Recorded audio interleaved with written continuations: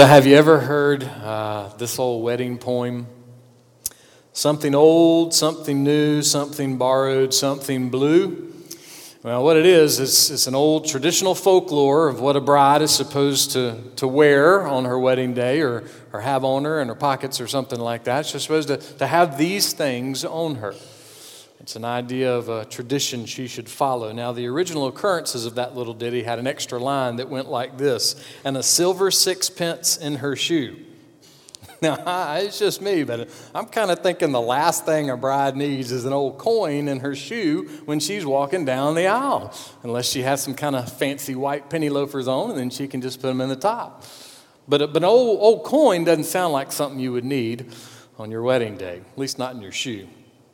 It seems the first time that this little poem showed up anywhere was in the St. James Magazine in England, volume 28, the April to September edition in 1871. And it did not show up for a good reason. There was a young woman, I wasn't able to find her name, who was waiting on her fiance James to come back from India. And so until he came back, they couldn't get married. So she was waiting on him to come back so that they could get married. Meanwhile, she was having to do all of the planning for the wedding. And undoubtedly, based on the title of her article, she was not happy with all of the wedding traditions that she was in the middle of, because her title was Marriage Superstitions and the Miseries of the Bride-Elect. Well, there you go. Now, this is what she wrote in her article. Such a fuss about my clothes, such big discussions in which all my own ideas and opinions are silenced in the most ignominious manner. I had to look that up. It means undignified and shameful. She didn't like that she was being told she had to keep up with all of these traditions.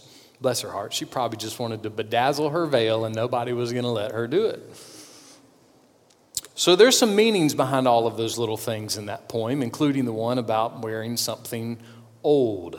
One of the meanings was that you wear something old because it will protect your future children. Now, this is why folklore keeps losing its credibility. I mean, how in the world is wearing your mother's wedding dress going to keep your future kids from getting chickenpox? I mean, I just don't understand these things. There's another meaning that goes with this. It says that you wear something old to provide some continuity. Continuity meaning the unbroken, consistent operation of something. And so for the bride, it would be the consistent operation of her family. In other words, the wedding is a sign that the family tree is going to continue. So you wear something old to mark the continuation of the family. So the bride is supposed to wear something old to mark continuity. What should the groom do to mark continuity?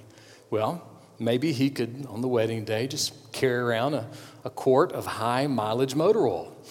I mean, after all, high-mileage motor oil, it has conditioners that are designed to rejuvenate seals and stop leakages and maybe even prevent leakages in the future. So the idea is that something new, the oil, is put into something old, the car, and it's going to provide some continuity.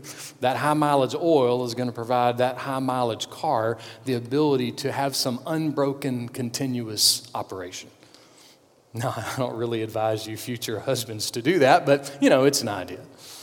So, there's another kind of oil that can provide some continuity in your life. And the continuity is not a tradition, it's not a superstition, and it's not folklore.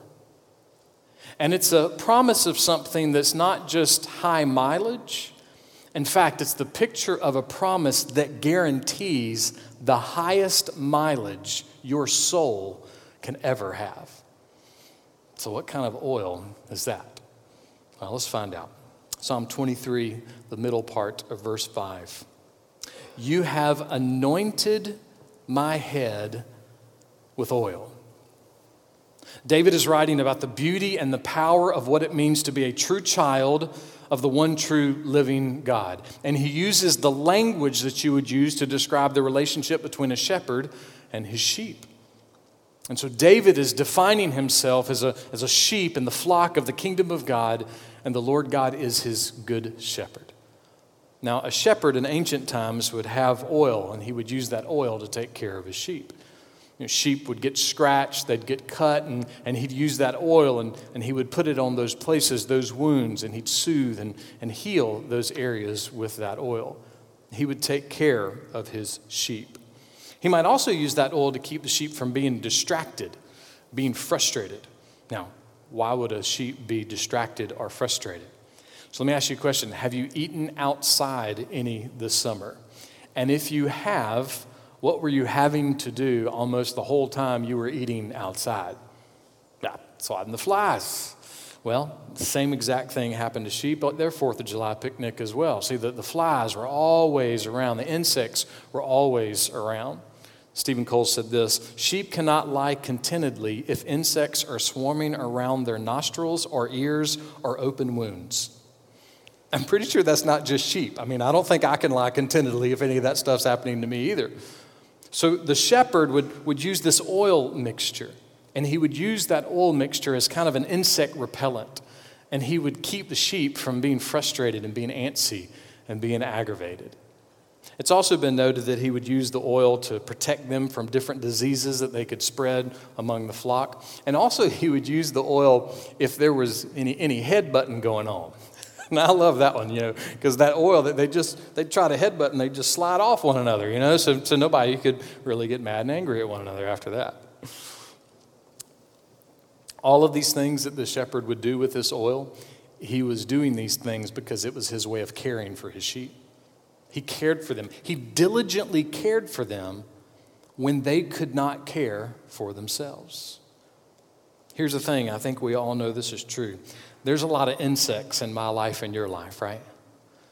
There's a lot of things that aggravate us. There's a lot of things that frustrate us. Those are things that in our life that create anxiety and discouragement. And sickness and disease, those show up in our lives every now and then too, right? And sometimes at home, sometimes at school, sometimes at work, sadly, maybe even sometimes at the church, we might butt heads with somebody every now and then too, right? Yeah, all those things are part of normal life.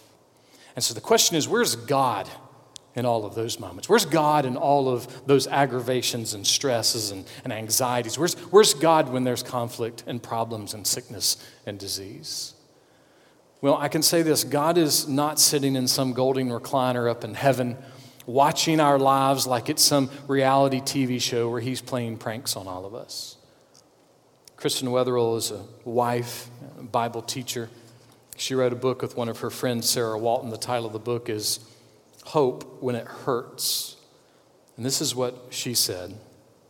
God feels far away, like he's hiding himself. You feel destitute, dry, and desperate for a sense that he is still there, still listening, still caring. But you can't seem to eke out a prayer, since even your prayers feel empty and they seem to return with an echo of defeat. Have you ever felt like you were hearing that echo in your life? Do you feel like you're hearing that echo now? Well, I want you to know you're not alone. Many, if not most, Christians hear that echo on a regular basis.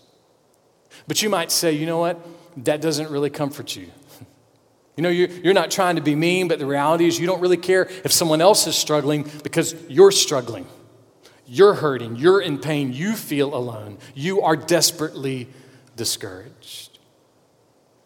Kristen goes on. Feeling far from God is a frightening experience. Knowing others have been there only shaves off a corner of our worry. And then she says this. We need God's word to speak to us about this reality, that we might know how to persevere and wait with hope when God feels far away. See, it's not enough just to say, well, other people have been there. No, we need God. We need him to be our answer. And she directs our attention to Psalm 22. Listen to just the first couple of verses. This is the psalm right before what we're reading now. 1 through 2. My God, why have you forsaken me? Far from my deliverance are the words of my groaning. Oh my God, I cry by day, but you do not answer. And by night, but I have no rest. That sound familiar? Have you ever experienced that? God, I'm losing my mind. I am so stressed out. I am so discouraged. Why aren't you answering my prayers? God, why aren't you pouring oil on my wounds? God, where are you? But David keeps praying. Verse 2, yet you are holy. It's great. So in the middle of his prayer, God kind of quickens his heart. And so David kind of grabs his mind and reminds his soul, the Lord is holy, holy, holy. The Lord is other. There is absolutely no one and nothing like him. And then he keeps praying. Verse 4, in you our fathers trusted. They trusted and you delivered them. David's saying, God, I know you're faithful. You are the only perfect promise keeper. And God, it feels right now like you are failing me. But I know that's not possible because you can't fail. Why would David pray something like that? Well, at the very least, he's got about 3,000 years of evidence that he's building on. See, David knew that his life felt like it was falling apart, but he knew it was not possible for God to fall apart.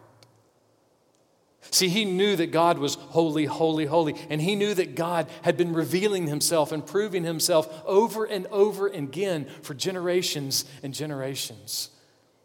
And my friend, in case you have forgotten or someone has never told you or you don't feel it, God is still holy, holy, holy, and he is still proving himself over and over and over again. That's who he is. 1 Peter 5, verse 7, Peter says this, cast all your anxiety on the Lord because he cares for you. I mean, we all know how to care for and care about people, right? I mean, I care about my wife. I care about my kids. But here's the truth. I can also be rude and mean and bitter and selfish and stubborn and down and discouraged and sometimes good for nothing. And guess what? So can you. See, we can't care all the time. God cares all the time. None of those things ever happen to him. God doesn't have to weigh the pros and cons of a situation. He doesn't have to figure out what's best for everybody involved. He always knows what's best. He always does what is best. He is always depositing in perfect time his love. He is always depositing in perfect time his mercy. It's who he is. It's what he does. A shepherd would use his oil to care for the sheep. But if there was a lot of disease or a lot of sickness or a lot of headbutting, then he might run out of his oil, right? It might be gone. That never happens to God. It never happens. He never stops caring. He never stops helping. He never runs out of his oil. He never stops anointing his sheep. It's impossible. Now, helping and healing, those weren't the only purposes of the shepherd's oil. It was also used for honor. In ancient times, it was viewed as something loving and respectful, that if a guest came to your home, you would pour oil over their head or over their hands or over their feet. Now, let me be honest. If you do that today, it's going to be a sign those people are not coming back to your house, all right? So just be wise. I mean, even if you're bald, it is hard to get olive oil out of your hair, okay? So just, be wise about that one. So how would that transfer to us today? Well, we know what this would look like, right? You have a guest over at your home. You seat them at a very good place at the table. You bring them the plate with the most bacon, You give them the biggest piece of red velvet cake. I mean, you go out of your way to serve them. You want them to know that you're glad they are there, and you want them to know that you appreciate their time with you. Now, watch your toes, because this question's going to hurt a little bit. So, do you have that same attitude toward your family? Does your spouse and your kids, do the people closest to you, do they feel like they are honored and respected and loved by you, and that you're really happy to have them around? You see, the sheep, they were not guests of the shepherd. And they weren't just employees for his career. The sheep were his family. He was committed to the sheep. The sheep were precious to him. Why? They were his sheep. They were his sheep. I mean, really be honest with yourselves. How many of us are quick to grab some oil and start rubbing it on the nostrils of our family when we're out at the picnic, right? I mean, I know we have some great moms in here, but I mean, it's a little gross, right? I mean, we're not really quick to go to great lengths all the time, every day, for every little need in the lives of the people that we love the most. We don't always do that. But the shepherd was sending a clear message to his sheep. I'm your guy. I care about you. I am here for you. I'm going to help you. You are mine. You're mine. And David writes this in the Psalm so that we would understand that this is the eternal message of God, that he is there. The oil was a message to those sheep from their shepherd that they were not alone. David knew he wasn't alone. It felt like he was alone. It felt like things were terrible, and they were in some ways. But he knew he wasn't alone. He had a good shepherd, a loving shepherd, a faithful shepherd. So let me ask you a question. For the good of your neighbors, for the good of your family, for the good of your soul, is the Lord really your shepherd? Are you one of his sheep?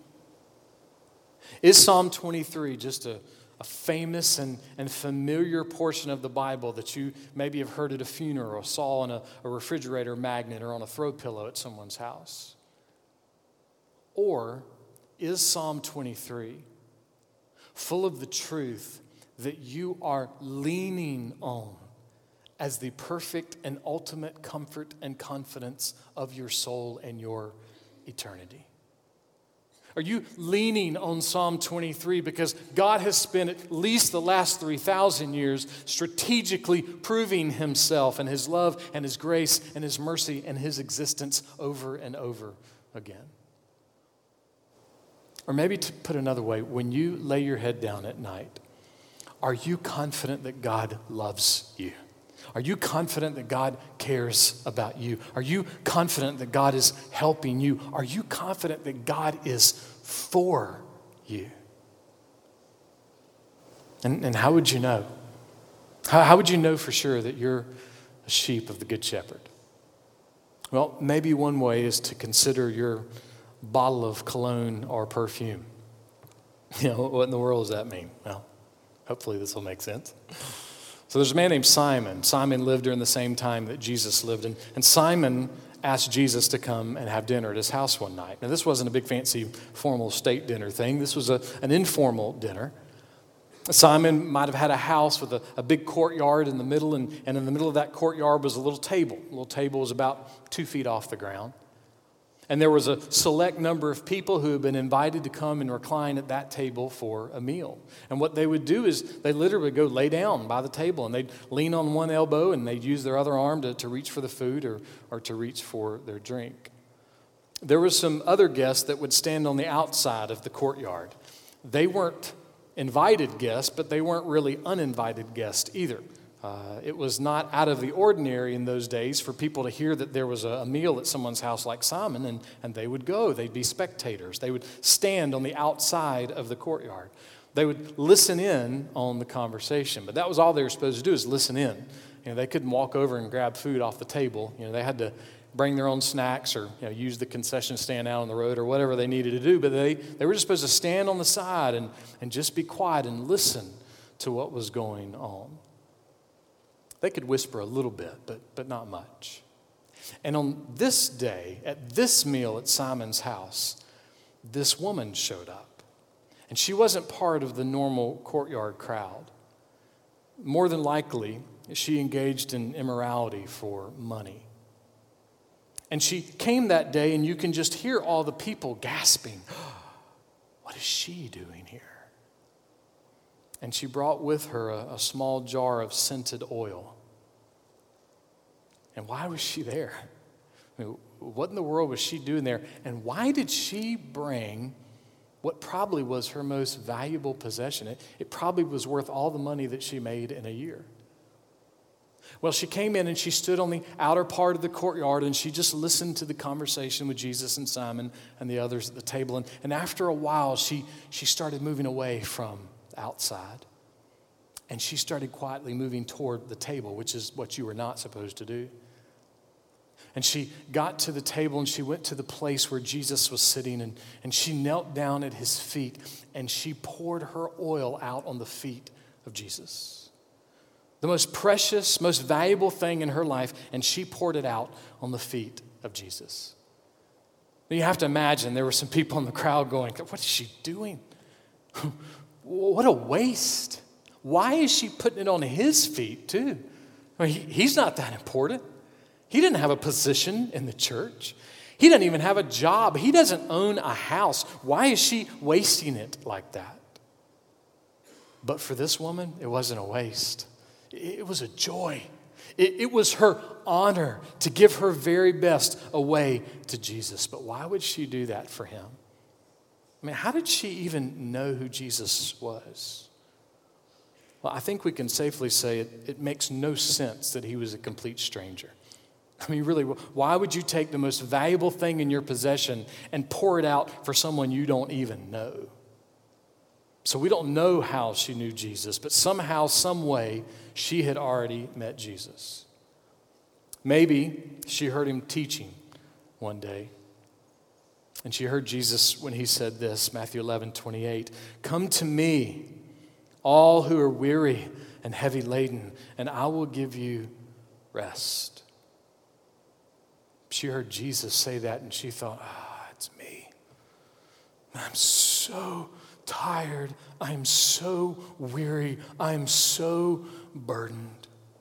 I'm used and abused by people in this town for money, and the people that don't use and abuse me, they despise me. I'm so weary. And she went home that day and she thought deeply about those words from Jesus, and maybe the Spirit of God whispered to her, hey, he was saying that to you too. And she repented and turned to Christ that day. Or maybe Jesus was walking outside and he saw a bunch of guys standing around her, haggling over her, demanding her attention. And Jesus walked over to him and in a voice that sounded like a caring shepherd said to the woman, you know what? You don't have to live like this. God loves you. Repent and follow me.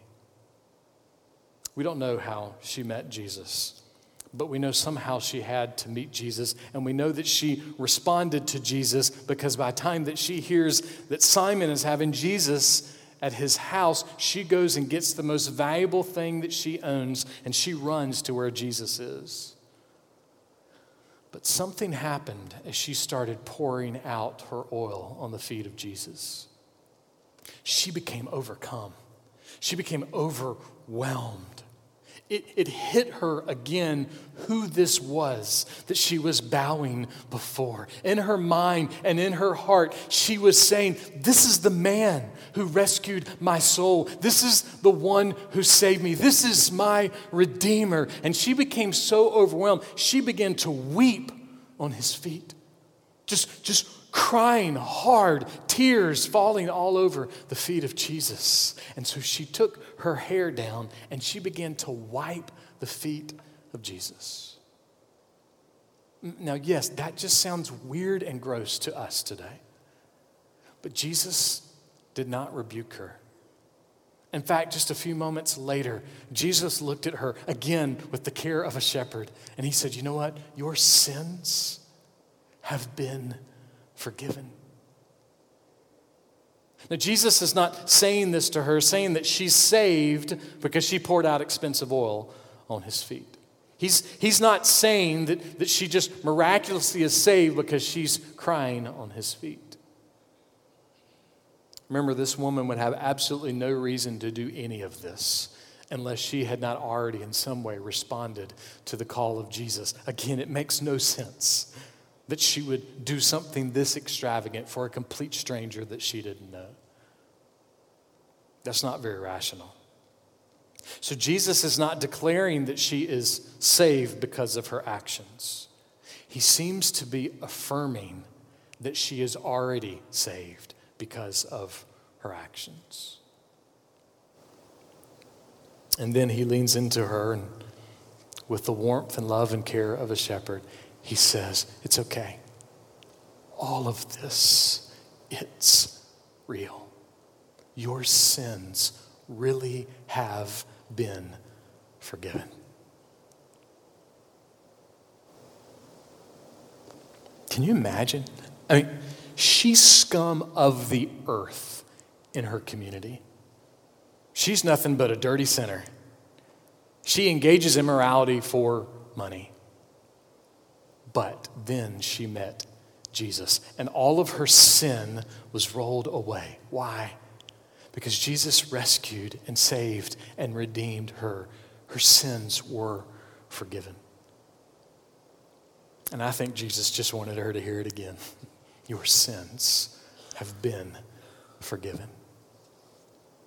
On another day, Jesus said this in his teaching, John 10, verse 27. My sheep hear my voice, and I know them, and they follow me. See, that woman, she had heard the voice of the Good Shepherd. She had experienced what it meant to have divine heavenly oil poured on her soul.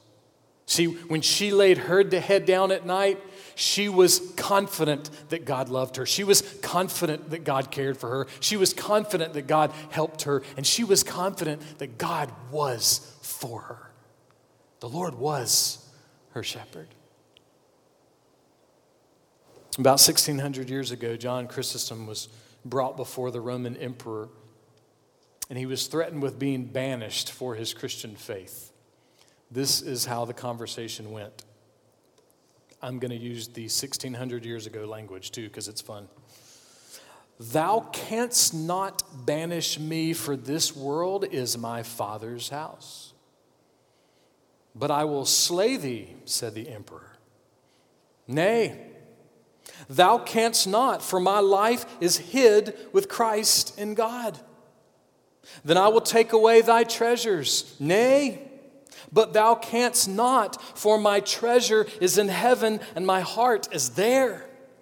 But I will drive thee away from man, and thou shalt have no friend left. Nay, thou canst not, for I have a friend in heaven from whom thou canst not separate me. I defy thee, for there is nothing that thou canst do to hurt me. That is the voice of a sheep that knows the shepherd. Those of the words of one who had felt the divine oil upon his soul. That's the heart of one that knows the Lord is and was and will always be his shepherd. The Lord was his shepherd, and the Lord is his shepherd forever. When we read these things in the scripture, they are not just fancy poetic language. They are pictures of the promises of a God who is always for us, who will never leave us, never forsake us, never fail us. And that's the way he is forever.